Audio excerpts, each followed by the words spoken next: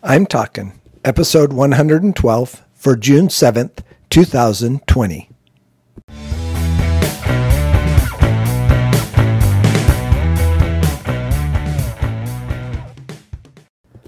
This is Joel from the I'm Talking Microcast, where I share my thoughts on a topic that has piqued my interest this past week. This week, we're talking justice.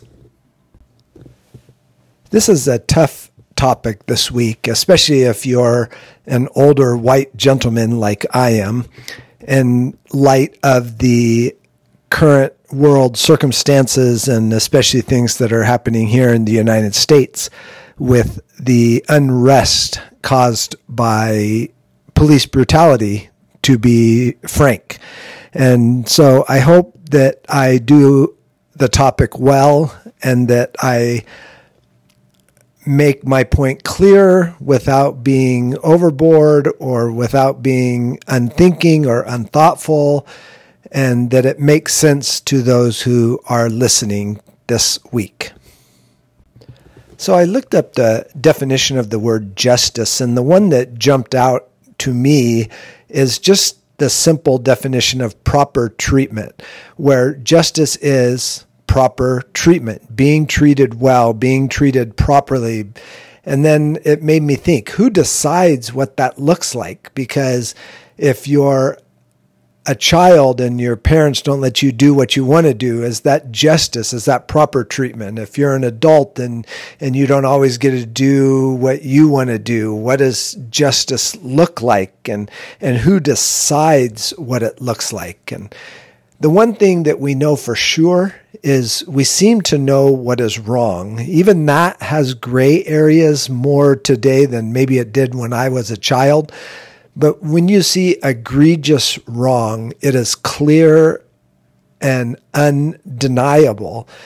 And then we talk about wanting justice for the person who has been wronged, and the way that they have been treated is not justice. That's not proper treatment.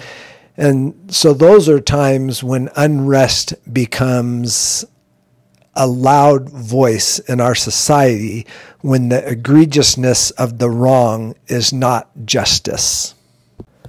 So when we think about the word justice, that's something that all people want, especially in light of the definition I've chosen of proper treatment. That is all that we can ask for from the world. Is it treating us properly? We know there are going to be times where we are treated unfairly, no matter who we are, no matter what we look like.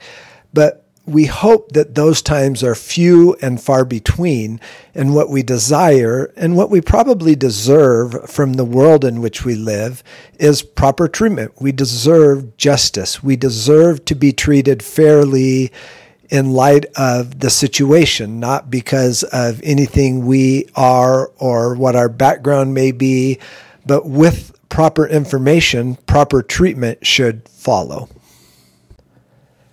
But as a society, when we see egregious wrong, or as a people group, whoever that may be, when we see egregious wrongs being committed, and when we see other people who are not like us being mistreated, we should want justice. And in that case, we treat justice as payback, which means that person needs to be treated properly for the egregious wrong that they have committed. And that is necessary for our society as well, because if people that are egregiously wrong don't have justice for their actions, which means there is not a correct penalty, not a proper treatment for their actions, then we have an imbalance in the system that creates societal problems that are hard to deal with and become major issues going forward. I really wish I had a better answer for the things that are happening in our world, especially in the United States these days. And I really don't. What I do know is that Jesus Christ is the answer. He is what people need. And a lot of people see that as a crutch, that's a short-sighted answer. And it isn't. The world is messed up because we don't see Jesus as the Son of God. And that's just the truth. And that is the truth that the Bible speaks.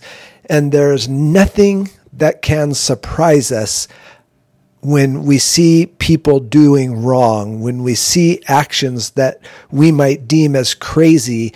None of that can be surprising when we know who Jesus is, because without Jesus, we are people of crazy. We are people of injustice. We are people of incorrect answers. We are people of sin.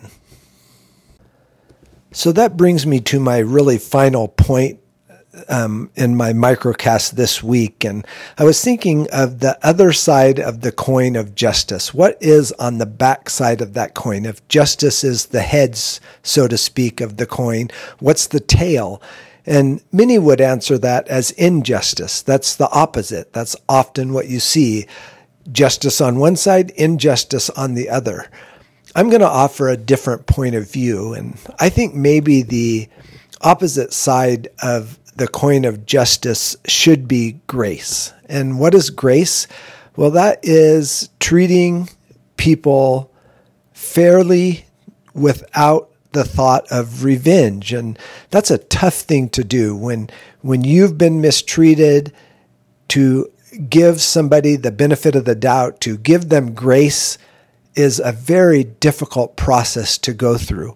But it's necessary for forgiveness. And it's not the freedom to do wrong and get away with it without any consequences. That's not grace at all.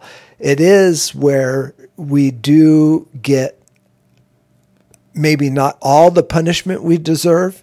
And the only person who does that well is God, because what we deserve from God is hell. And what we get instead through his death on the cross is heaven. And I think if we can learn to extend grace when we've been wronged, the offender will not know how to react to that. I don't think that we miss holding them accountable for what they've done. I don't think we do nothing, that there are no consequences, but I think we give grace in that we are approaching the wrong from a totally different perspective, one of forgiveness and one of understanding that without God, we are all lost, and the actions that we take are not surprising because of that. And there is no forgiveness. That's not the right word. There's little response to egregious wrong that is incorrect. That the visceral nature of our response is going to happen. And that person who performed that wrong or did that wrong needs to face consequences. But as a people, we need to recognize that those consequences have to come with grace. They have to come with love. They have to come from a perspective that's outside of ourselves, or we spiral into an unruly, barbaric society. And that happens to me when I've been wronged, when I don't approach it with grace. That happens to others as well. And if you want to see grace, you just have to dig into the scripture. That's the only way that you can see that picture. And I think that we need to argue for justice. We need to argue for proper punishment. We need to stand in the right when people are treated unfairly. But I also think we need to approach the situations and the faults with some grace, knowing that but for the grace of God, we find ourselves there as well.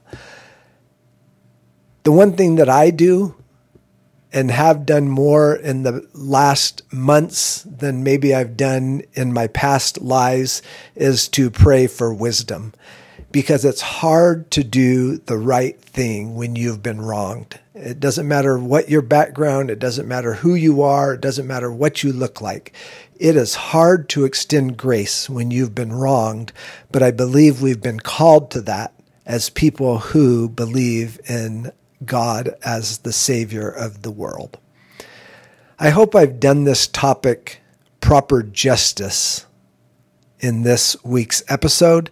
It's been very difficult for me to form my thoughts in a way that makes sense, but I hope they've come across as that they make some sense to you, that they show a proper attitude towards egregious wrong, that they demonstrate grace as a believer in Jesus Christ. And all of those things are tough problems to solve.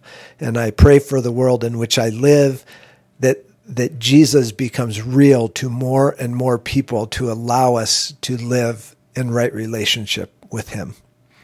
Until next week, this is Joel from the I'm Talking Microcast.